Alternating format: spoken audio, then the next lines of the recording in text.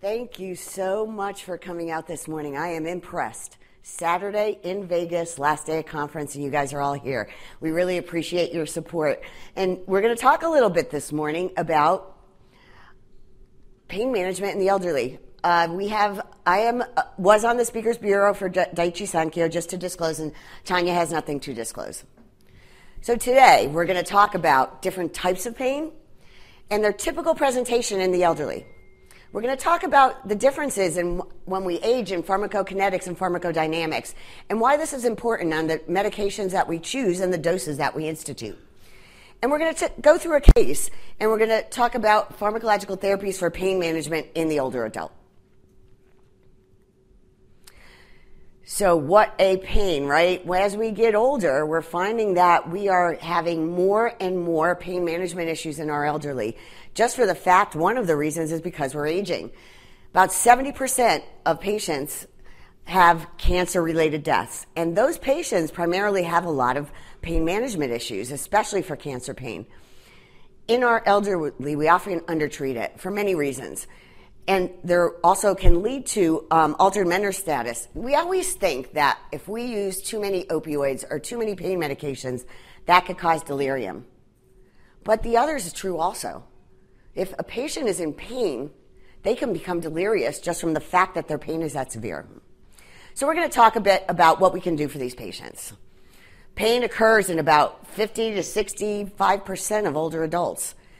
And it's not any difference between men and women. So equally as issue with a man or a woman when we age. And it's often underreported because sometimes people cannot report the pain. There's not a lot of data in this patient population. And we have vulnerable suspects. Listen to me. Oh my God, it is morning. Subjects. We have vulnerable subjects in our dementia patients. They're not really able to tell us what's going on with their pain. I have a 94-year-old child who's my mom, and she has spinal stenosis and was controlled pretty well on an antidepressant in the day. Well, now she's in a nursing home. She has pretty severe dementia. And in the morning, every morning she would get up and she'd start hitting them when they try to get her up in the morning.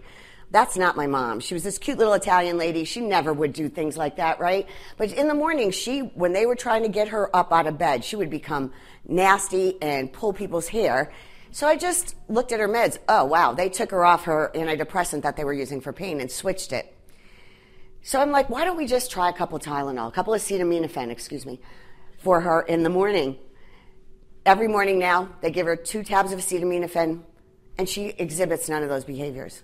But she could not tell anyone that she was having a lot of pain. So undertreatment can cause these issues. It can cause, impaired quality of life. People don't want to talk to each other if they're in pain. They can't sleep, and that's a vicious cycle. You don't sleep, your pain gets worse. Can cause some cognitive impairment and worsening of that, and disability, and people don't want to eat. So they can become malnourished just for the fact that they're having a lot of pain. So there's some challenges in this population, right? Pain can be underreported. There's a lot of comorbidities that we have to deal with. Renal failure, hepatic failure, things like that. We'll talk about those changes in the aging and how that can affect your choices of medications. We have those metabolic changes that we're talking about. More sensitive to medications, so you may see more side effects. You may see more treatment-related complications in these patients. And as I said, sometimes it's just really difficult to communicate or to understand that they are having pain. Impacts so many areas of our life, even in general for all of us, where you're not sleeping well, you're not eating well, you're not being able to maintain relationships with people, you're not having a good quality of life, you become anxious. You become afraid of that pain. You're afraid to move because of the pain. I have so many patients that I take care of. I'm like, how's your pain? Great. As long as I don't move. Well, what good is that? I mean, you have to move. If your pain is there all the time and you're not moving because of it, that's not a great way to live your life, right? And some people, there's a lot of culture that has to do with this. Oh, this is a punishment. I'm getting punished from what I did from when I was younger. I just have to deal with this pain. Or some, cultures are very stoic.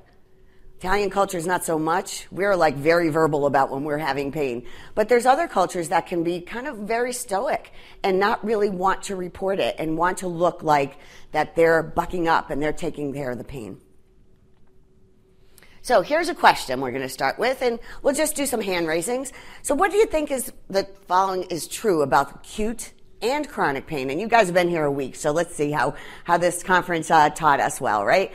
Do we see a lot of objective signs, blood pressure, heart rate, in both acute and chronic? Who says that one? Okay. There's a known etiology in both acute and chronic pain. Nobody with that one. Okay, good. Pain is proportionate to the cause in acute and chronic pain. There may be an emotional component. That's pretty much it, right?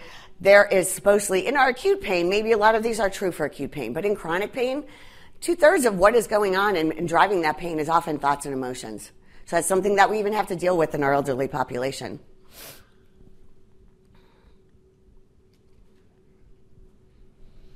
A lot of negative effects on pain, right? So people become depressed, whether they're depressed before or after chicken egg, what came first, right?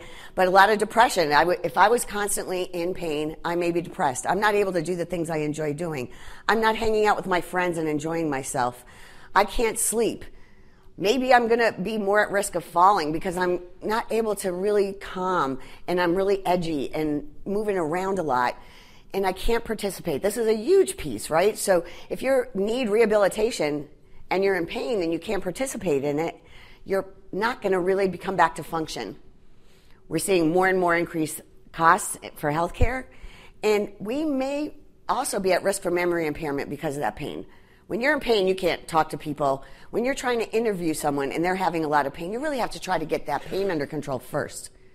Otherwise, somebody's not going to be able to really talk to you or be able to verbalize what they're feeling because all they're thinking about and all they're dealing with is that severe pain. So let's talk a little bit about different kinds of pain. Nociceptive pain, that's our normal pain, right? With nociceptive pain, we often it actually is functional pain. It is telling us something not to do, right? You put your hand on a hot stove. That's hot and it's going to burn you. That pain is functional. It's telling you, your brain is telling you to get your hand away from that hot stove so you don't continue to burn your hand. The brain is responsible for this pain perception. And we can tell what kind of pain someone's having by asking them to describe it. What does it feel like? Achy, throbbing. That's more of a nociceptive pain type of description, right? Neuropathic pain. This is no longer functional. But we often can find a reason why we have neuropathic pain. So I have multiple sclerosis. I have nerve pain in my feet. My feet burn. That is a weird pain, to be honest with you, to describe. It burns, it tingles. It felt like when I was having an exacerbation, I was walking on rocks. It was very uncomfortable. But it's not a normal kind of pain. So a lot of people, when you're asking them to describe it and they're having trouble describing it, oftentimes it could be neuropathic pain. Because people are used to having an ache, a toothache, or sprained ankle. That's nociceptive pain, and that's what we're used to when we think about pain. So sometimes you may have to coax someone and put a bunch of descriptions out there and see what they tell you that type of pain is. So it's often described as burning, tingling, stabbing, shock, and it also can move from one place to another. So if a pain is radiating from the back down the legs, that's a really good clue that it's neuropathic pain. Acute pain comes on, there's an expected healing time. We know what's causing it. The intensity is often proportionate to the cause. And there's objective signs. You're going to see your blood pressure go up.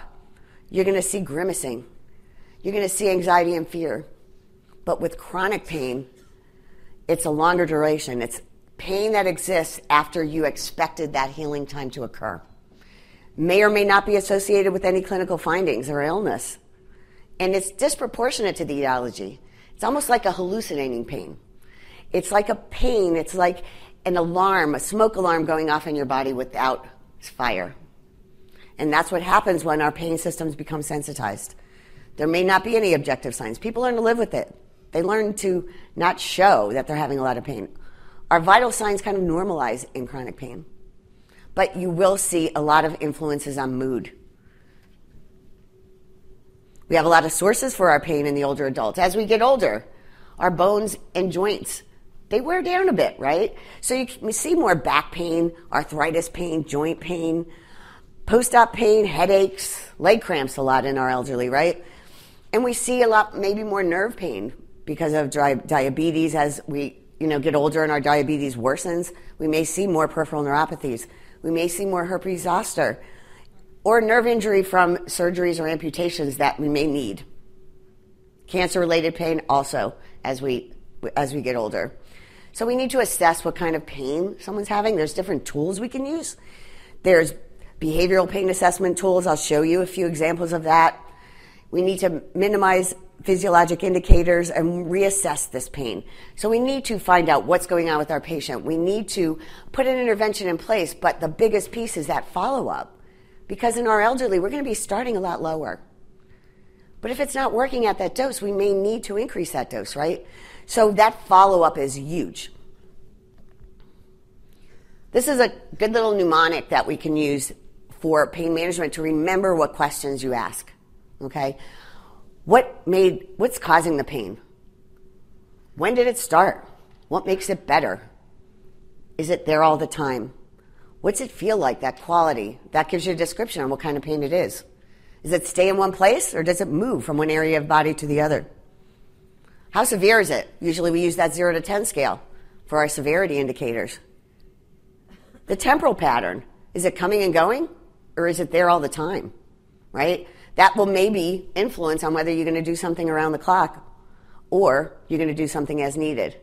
But be careful because a lot of times we have someone on PRN medications, as needed medications, and you ask them, is your pain there all the time? And they say no because they're taking pain medications. So a lot of times the way I ask that question is, if you were not taking any medications, would your pain be there all the time? And I get a more accurate answer from that. And the biggest piece, we talk about this, we've used high doses of opioids for years, and we haven't seen increases in function.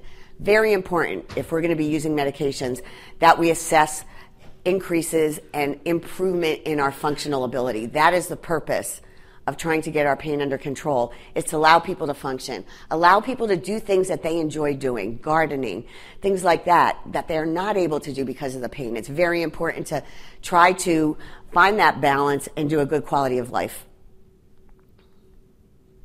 This is just our numerical pain scale, 0 to 10. We have a faces pain scale. Important to know what this is. It's not necessarily what that face looks like. It's what that face feels like.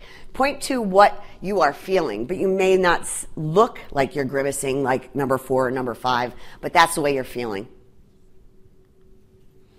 Sometimes a thermometer scale may be beneficial for someone. It's, kind of related to a temperature. Is it the pain really hot? Is it really bad? And as you go up, it turns from blue to red, similar to, that importance of how bad is that pain intensity. This one I use all the time because really our demented patients that are delirious, may not be able to report what their pain is, as in my mom's example. So this scale here takes into account different activities and things that someone who isn't able to communicate may be demonstrating. So are they breathing out? Is there hyperventilation because of the pain for the breathing piece? Are people calling out, yelling, screaming, moaning? Are they grimacing? Are you rigid? Are you crying out? Are you punching out? And when you try to console someone that's in a lot of pain, they're most often unable to console. So this is a 0 to 10 scale, basically. It'll score out similar to a 0 to 10 scale. But it is much more practical to use in someone who is not able to tell you about their pain. So we utilize this scale in patients with cognitive impairment, and we can also use reports from family members, caregivers, nurses, right? If they're in the hospital, our nurses can tell us. I go to them first because they're with the patient all day long. So many reports that I read in the medical record, pain controlled. Because like I said, someone just went in and said, how's your pain? Well, they gave you a pain med an hour ago. My pain is fine. Not necessarily what's the worst pain you've had in the last 24 hours, what's the best pain you've had in the last 24 hours, what's your pain level before and after we give you a dose of medication. That'll give you a much better idea if that pain is controlled or not. And then I'll look and I'll see that they use 6 as-needed pain medications a day. In the chart it says pain is controlled. I don't consider that controlled if they're using a medication every 4 hours as needed. That doesn't seem to me be controlled to me. And you have to be careful, though, when you're talking to your caregivers. They'll often overestimate the pain. So patients, they don't want their family member suffering. So they're going to come out and want you to make them feel better because they don't like to watch suffering. Versus physicians, nurses will actually undertreat it. They minimize often, sometimes, not always, can minimize someone's report of the pain. So any older adult, very sick, frail individual, you want to start low. But like I said, you should increase it if it's not working. Caveat with that, don't keep increasing it if it's not working. It might not be the right medication for the patient. If you're not getting any pain control using an opioid, for example, and you keep going up and up on that dose, you're going to just get some side effects, serious side effects from that. Maybe it's not the right medication for that patient. Don't forget about acetaminophen, one of my favorite drugs in the elderly. The lowest effective dose for the shortest duration. Avoid polypharmacy. That gets us in trouble a lot with our elderly patients. Avoid starting medications all at the same time. Because if they have a side effect from you started 3 medications at once and they had a side effect, how do you know which one it is? You just eliminated 3 medications that can possibly help your patient. So rational polypharmacy. Is there a medication I can use that might help a patient's depression and their pain, their anxiety and their pain? This way I get away with 1 versus 2 medications. So this is just a slide showing multimodal analgesia and how important that is for strategies of managing pain. It's not just a drug. There's other things we can do. We can do physical therapy. We can do swimming. We can do devices, positioning, hot cold packs, complementary medicines, lifestyle changes. Can someone do some exercise? It's hard to exercise when you're in pain, but that ends up often making that pain better. Is there anything that our pain management experts and in anesthesia can do as far as interventional techniques? And this is huge, that psychosocial support, especially in chronic pain. I am constantly getting consulted on patients that may have chronic pain and it may be influenced by their toxin emotions, and I try to stress to them how much their pain system's broken and how that fear of the pain often drives the pain. A lot of non-pharmacologic, I talked a lot about this. Interventional treatments listed here. So we must balance benefit versus burden. We use the least invasive oral whenever you can. Start at lower doses, about 30 to 50% less than what you would do for all of us. Reassess frequently, and try to balance that pain relief and quality of life like I've been stressing. So we have a lot of options out there.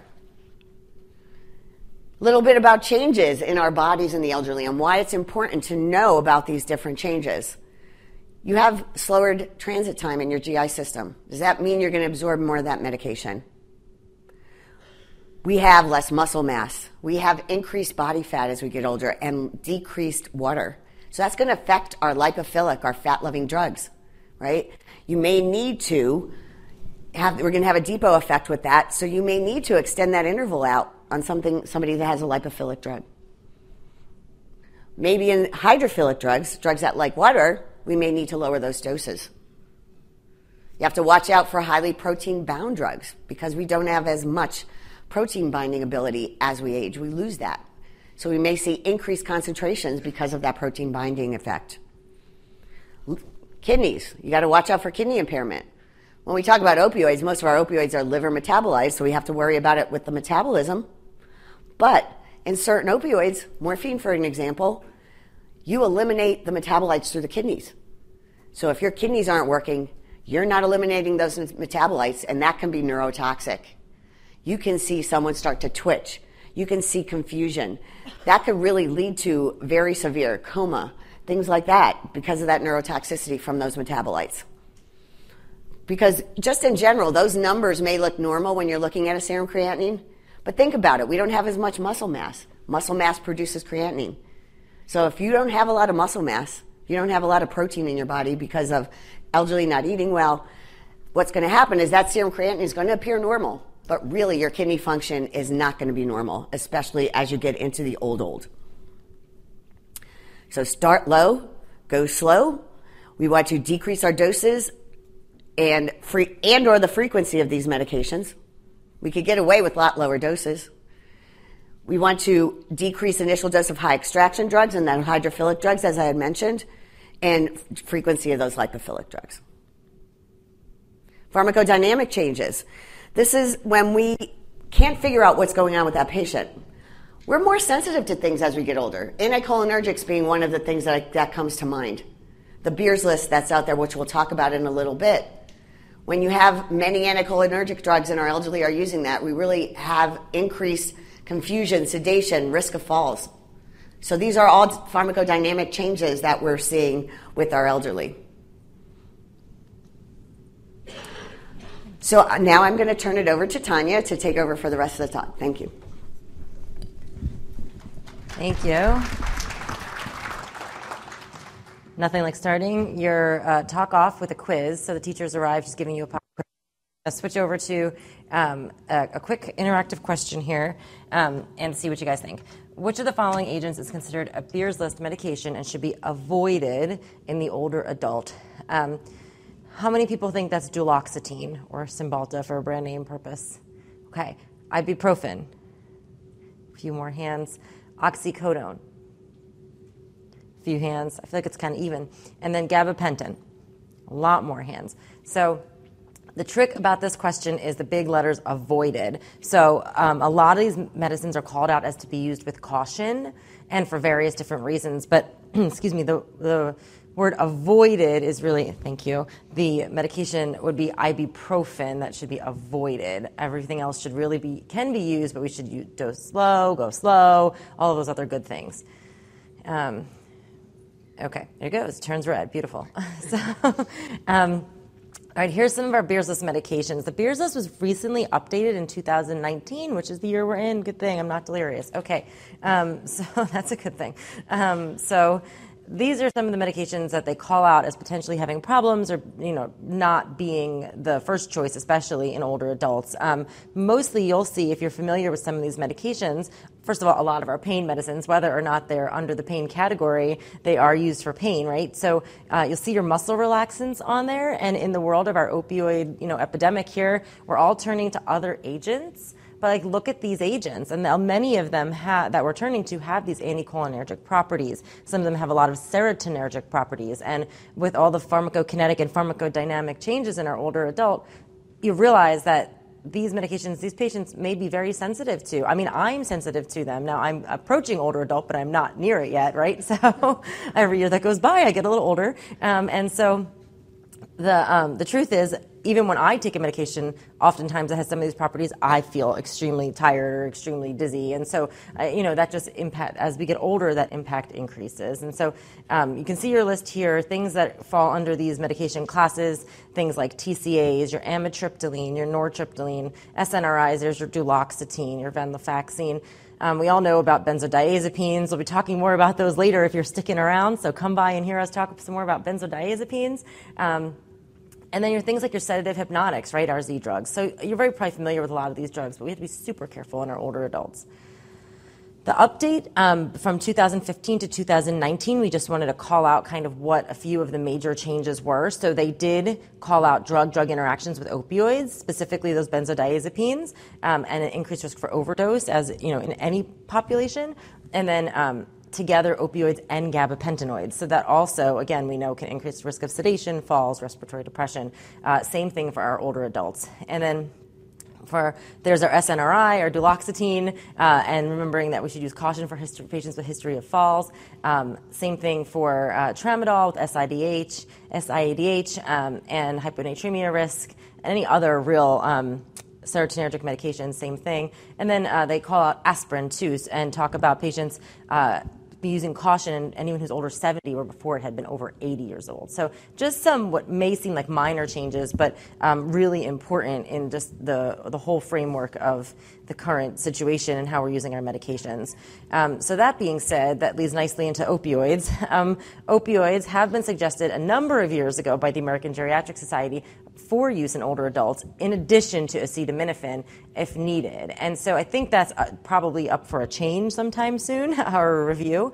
But we do use opioids a lot in our older adults because some of our other drugs can be very dangerous.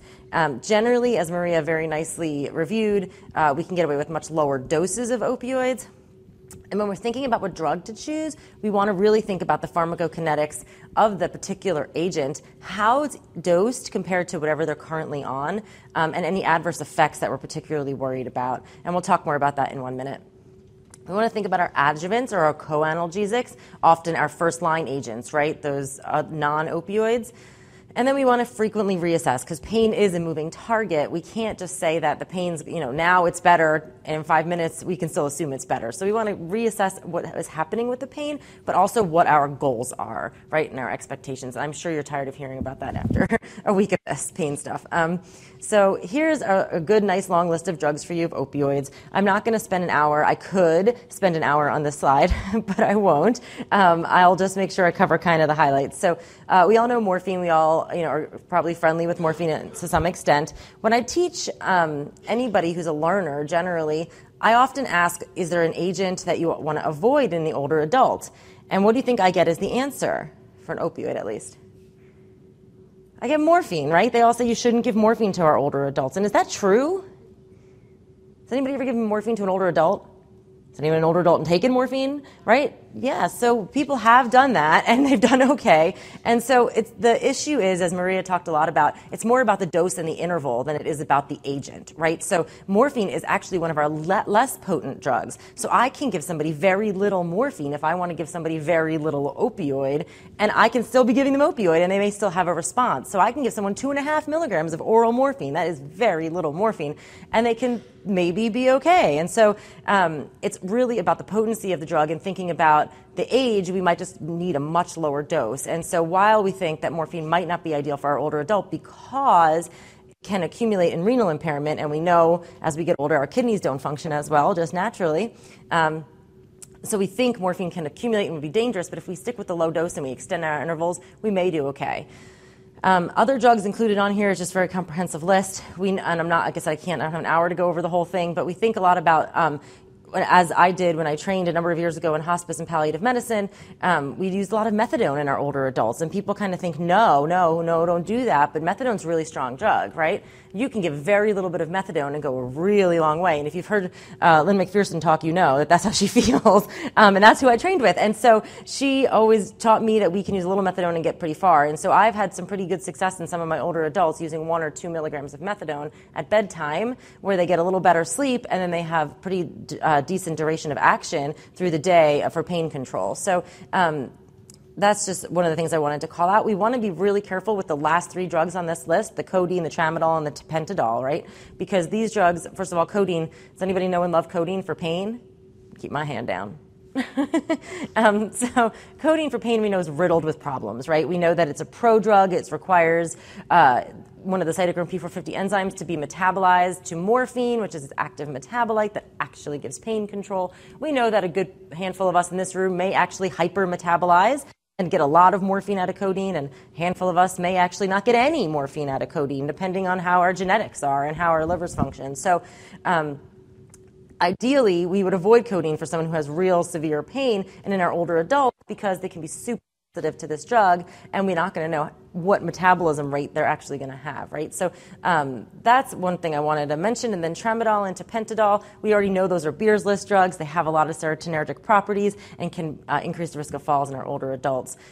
You've probably heard a bit about buprenorphine this week as well. Buprenorphine for pain for our older adult is something to think about because it is such a low dose. It is pretty well tolerated, and it comes in a nice patch. It can be, it's not something we have to remember to take all the time. If we have chronic pain, low level, not something we're escalating doses on, buprenorphine is something to think about. It has some antidepressant effects, so it may be a decent agent for our older adults as well.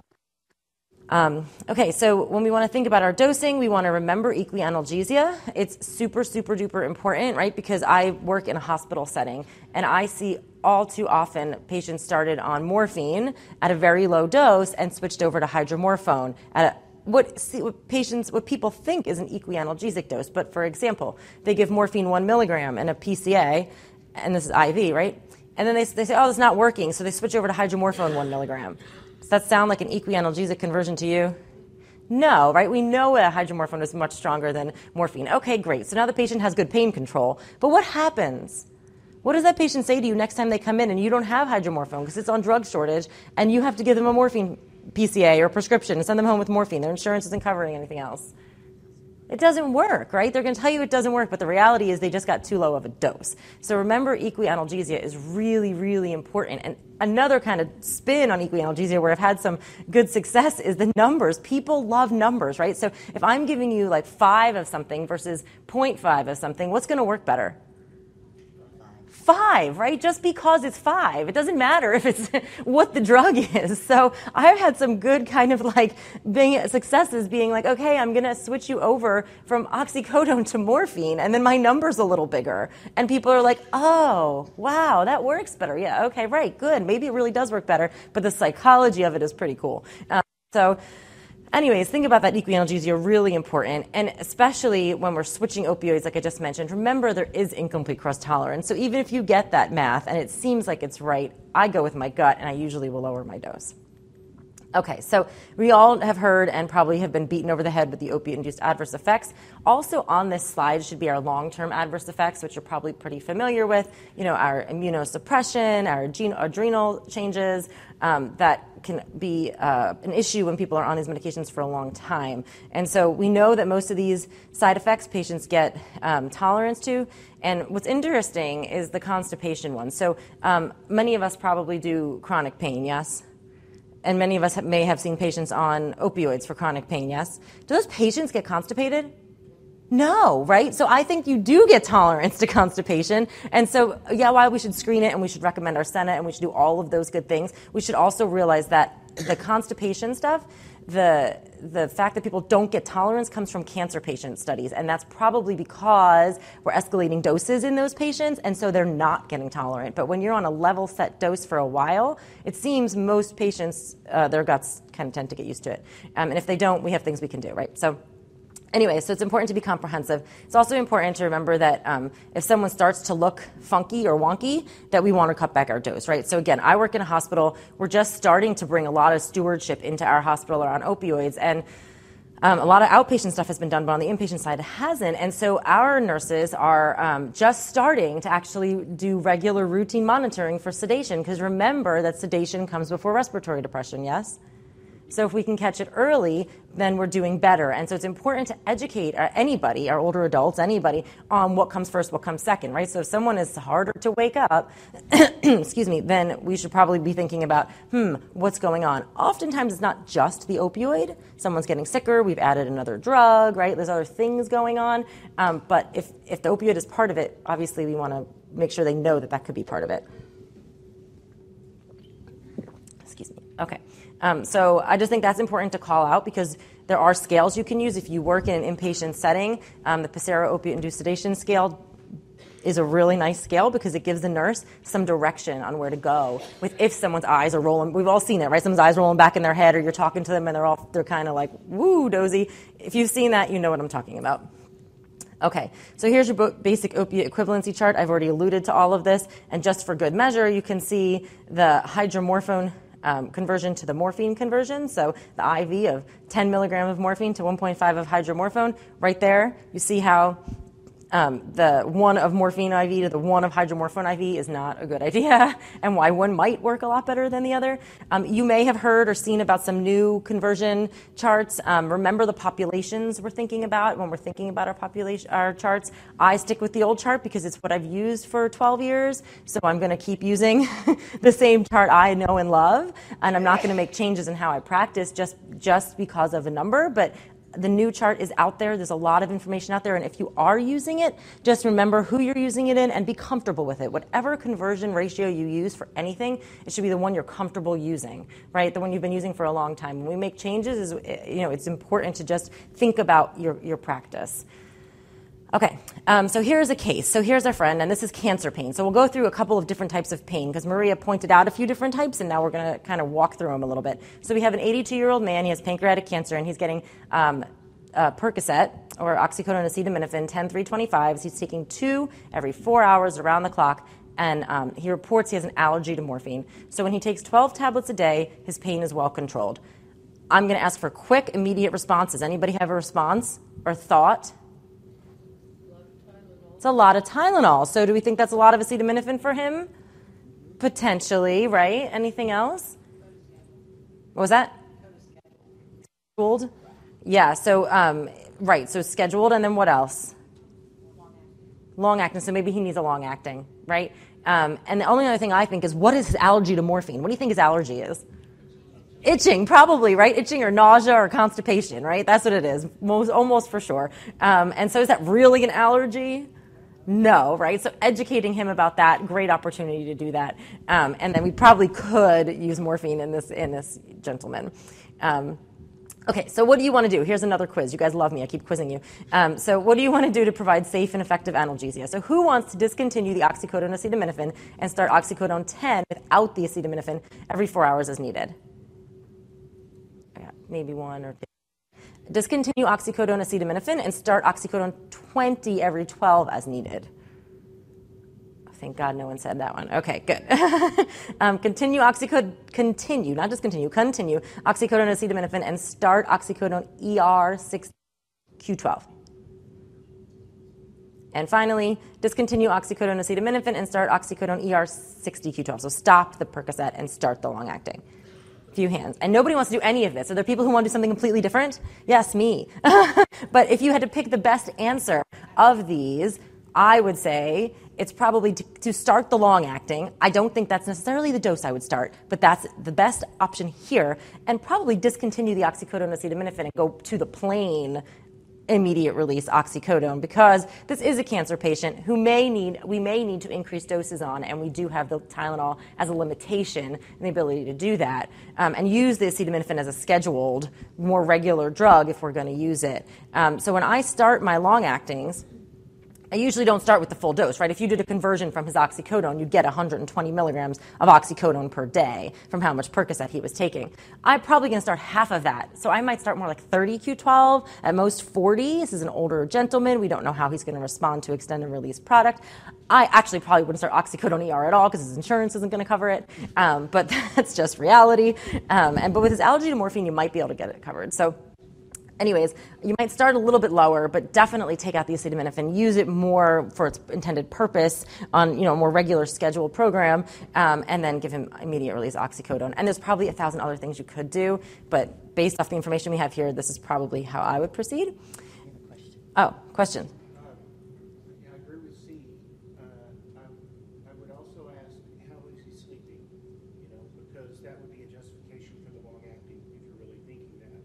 And if he misses and he's getting PRN Tylenol, you may have to schedule some of that maybe early in the morning or something like that. Yeah, so the comment was, because you may not be able to hear what was said, some of the things you might want to elucidate from the patient with how is he sleeping, because that may be more of even compelling reason to start a longer acting, even just at bedtime, to get him through the night so he doesn't have to wake up overnight. And then thinking about if we take out the acetaminophen, making sure that we add it back. He may need it in the day. It may actually be helping this patient, and we don't want to lose that. So thank you for that. Yes.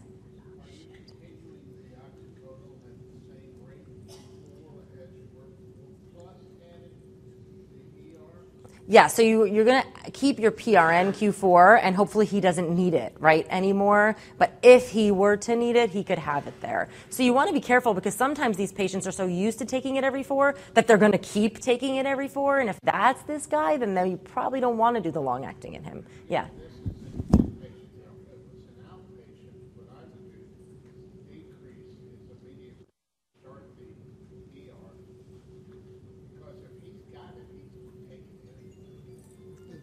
And so the thought is, if he has the immediate release, he's going to take it anyway, so increase the immediate release. And I think that's very patient dependent, right? So like a lot of our patients they've been taking it. This is just what they do. And if he's got it and he's going to take it anyway, he's that kind of guy. We're going to use a much lower, extended release and go more on the immediate release, because that's who he is and how he believes in things. And I agree. A lot of the times patients feel the immediate release works, so they take that and they rely on that much more than the extended release. So I think, without a whole lot of extra information, this is the gist of it, right? But there's a lot of other things we might want to know or do. Okay, thanks everybody. So just to follow up on that, we usually do use the around-the-clock for cancer pain patients because they frequently have unpredictable recurring pain.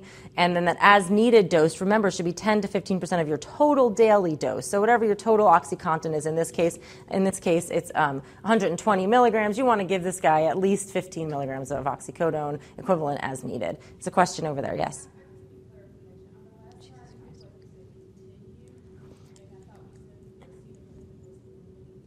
Yes, so you could continue this you want to continue a PRN, right? So if we discontinued a PRN altogether, we would just give this guy an extended release. So this question, the answers, I think you could pick, depending on how you proceeded, one or either C or D.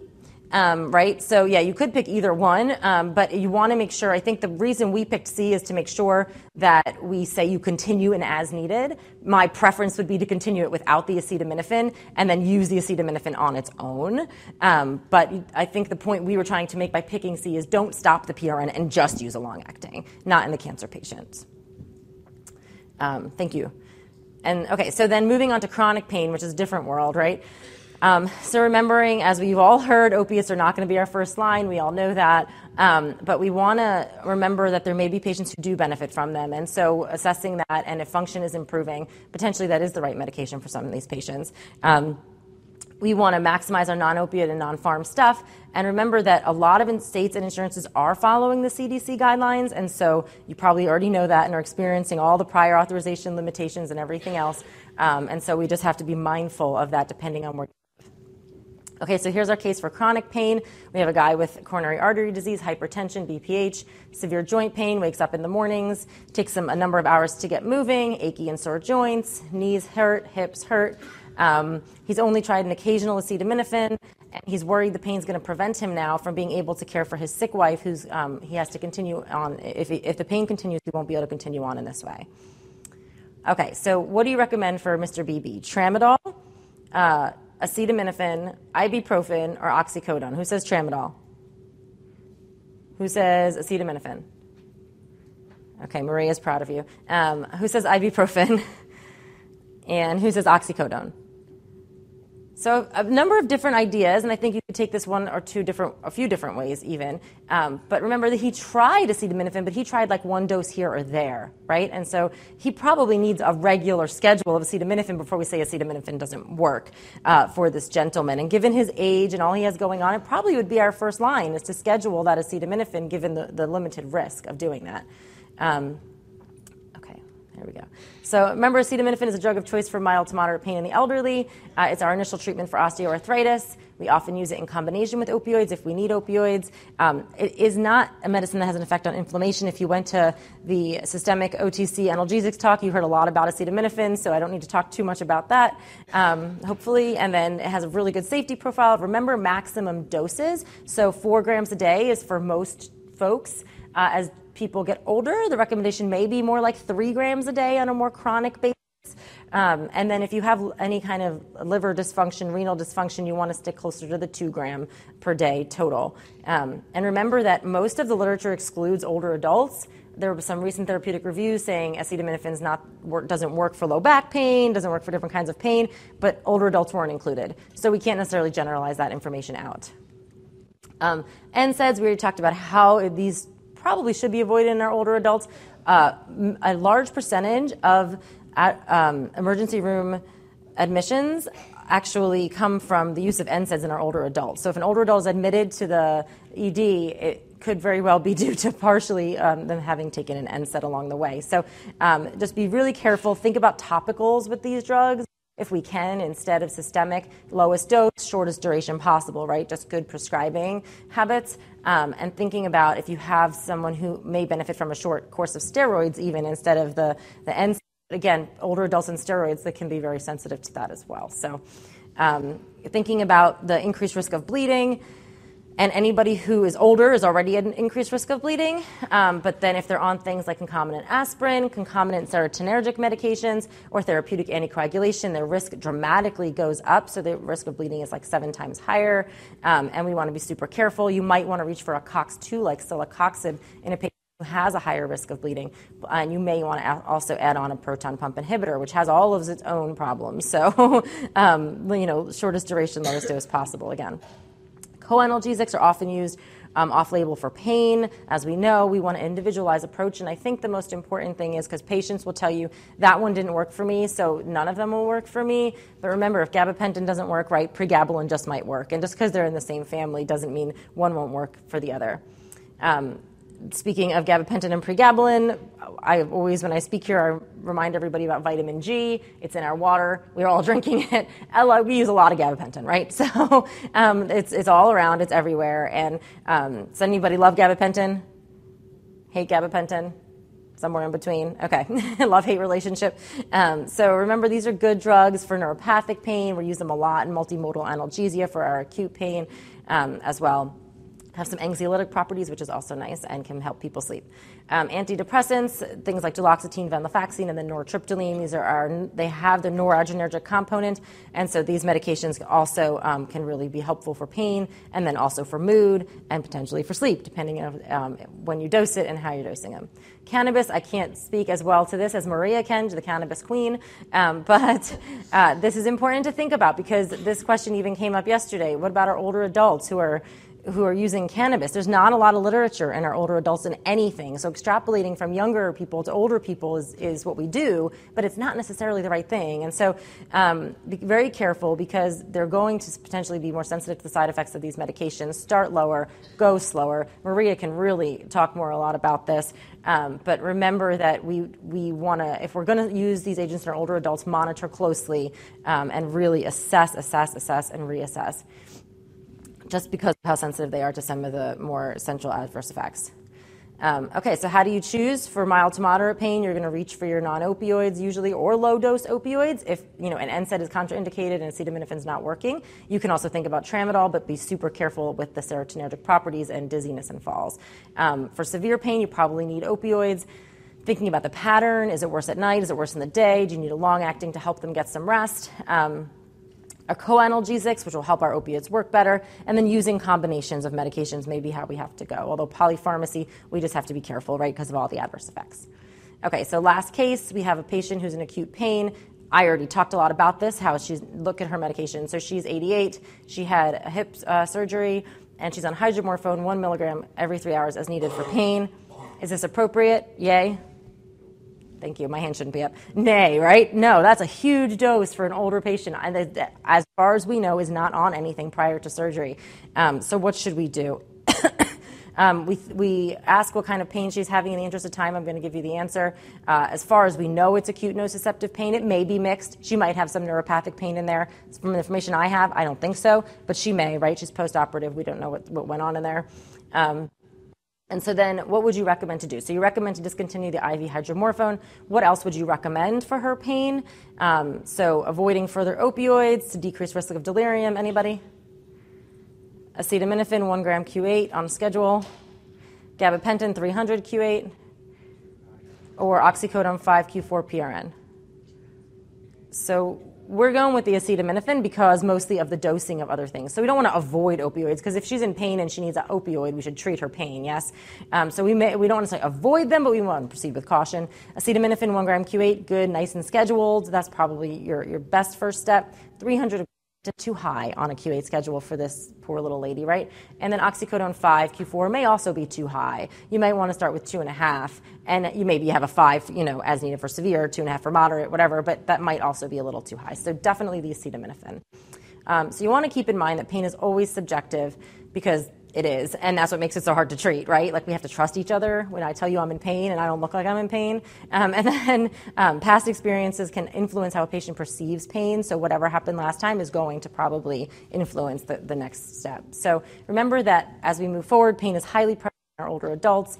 There's lots of changes in our body and our composition and when we get older, that makes us more sensitive in general to medications and to changes. So we'll be super careful assessing how got there, and then tailoring treatments for how it got there, underlying cause, always trying to treat that if possible, avoiding those potentially inappropriate medications or proceeding very, very cautiously. And then remembering multimodal analgesia is really a good approach, because if we can minimize any of those centrally acting medications, we're going to help our patients. And that's it. I think I finished right on time. So if you have time to stay for questions, that's great. If you don't, thank you. I appreciate your time so early this morning on Saturday. Yeah, a couple questions. Go ahead. Okay, for the beers list, what age does that kick in? 65. Yep. Yes.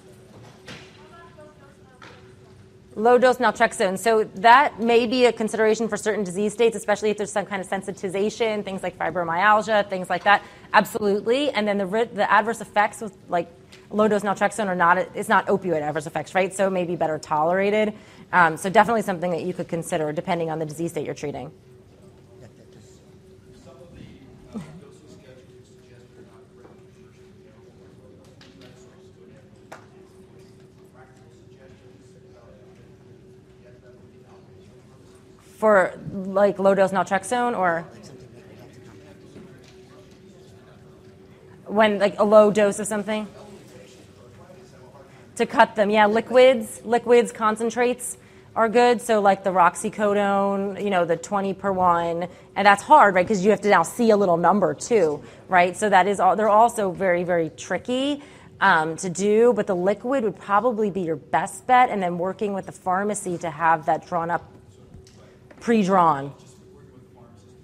Yep. Mm-hmm. Is there an enzyme test for efficacy of cooking? Yes. Yep. CYP2D6. Is that what you mean? Yeah. Mm-hmm. Yes.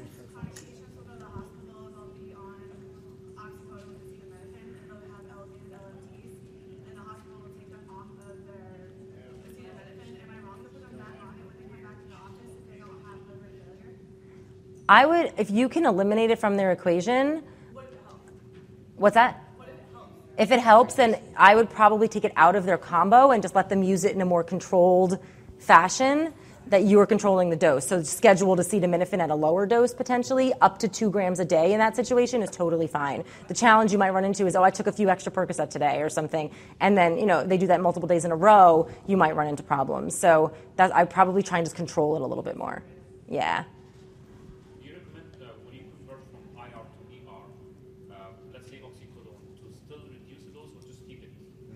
So from IR to ER, I usually reduce my dose in converting to an extended release because of they're getting more generally overall pain control. So hopefully they'll need less overall, and they still have the as needed if needed. And so the reason we just stuck with the 60Q12 and kept it because it was cleaner math. It kind of just showed this is what you do. But you definitely could lower that dose and start lower and then go up if you need to. I always recommend that. Anywhere between 25 and 50%. I usually go with a 30%. And it can also do with what formulations are available, right? Yeah, so, you're going from it. one dose to another, but how is it available, and try to round it within that 25 to 50% to get to the right product that's available out there in the real world. The same molecule, the same oxycodone. Yep. If insurance will cover it.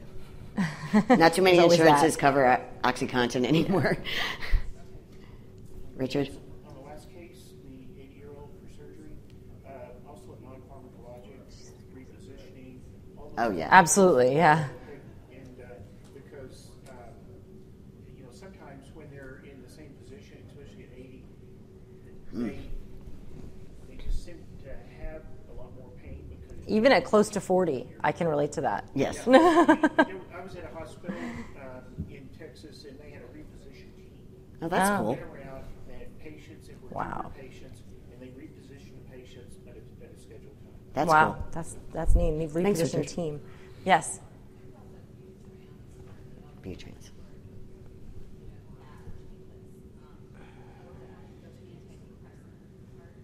Yeah, absolutely. And so when I briefly touched on buprenorphine, that it's a really decent consideration for chronic pain in your older adult because it has some other benefits like potential antidepressant activity, and because you can use so little and get so far, and you don't usually have escalating pain syndromes. Or it's kind of like a chronic pain syndrome. And so, yes, Abutrans is something you could think about, or even just like the Belbuca or something like that for starters. Absolutely.